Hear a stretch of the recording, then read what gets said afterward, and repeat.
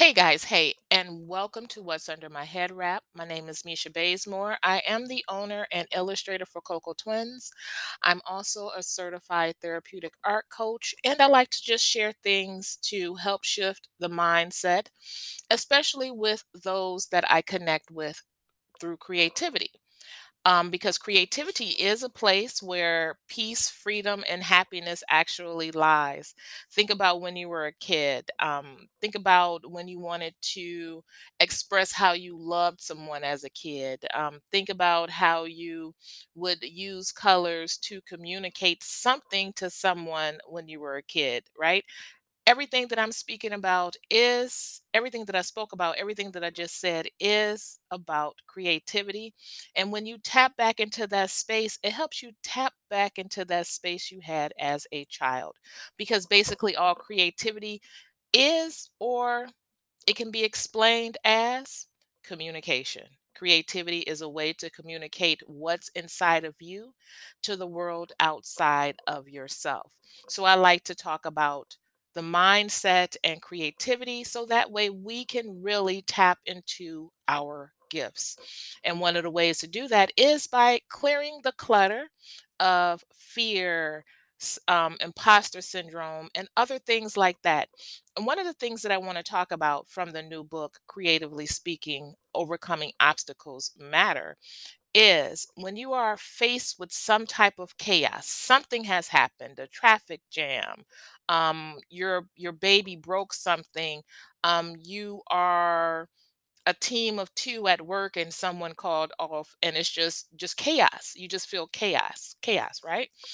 One thing that the book says to do is realize that becoming upset limits your options. It limits the way in which you can view the situation, right? It can invite fear and anxiety to the party. And those things can limit your ability to see all of your options.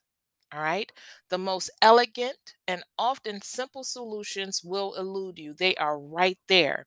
But because of the way we give into chaos with fear and anxiety, those very simple answers could seem so far away. But when we realize that becoming upset limits our options and we're aware that it's actually happening, we could put a practice in place to manage that when we feel it comes up. All right. You're at your best state when you're calm. All right. So, one of the practices that I have in place when I have to deal with something like that is I will immediately become aware of how I feel.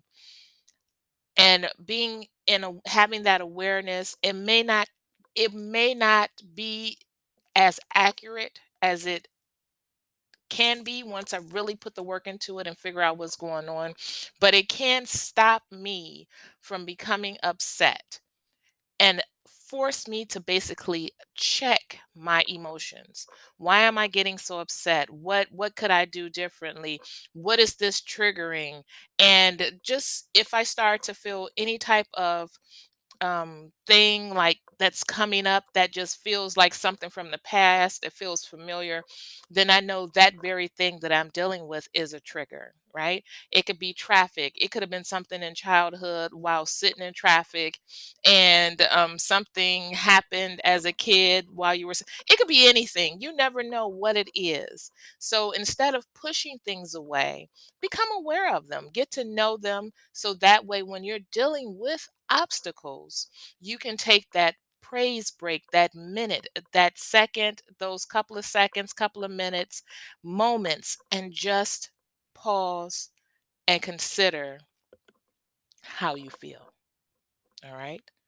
Understand your limits, understand your options. If you have any questions or if you'd just like to chat, please email info@cocotwins.com. And I hope this helped. I hope it helps someone um, know that they do have at least control over how they feel. All right. Even in the most chaotic situation. All right. All right. Talk with you later. Bye bye.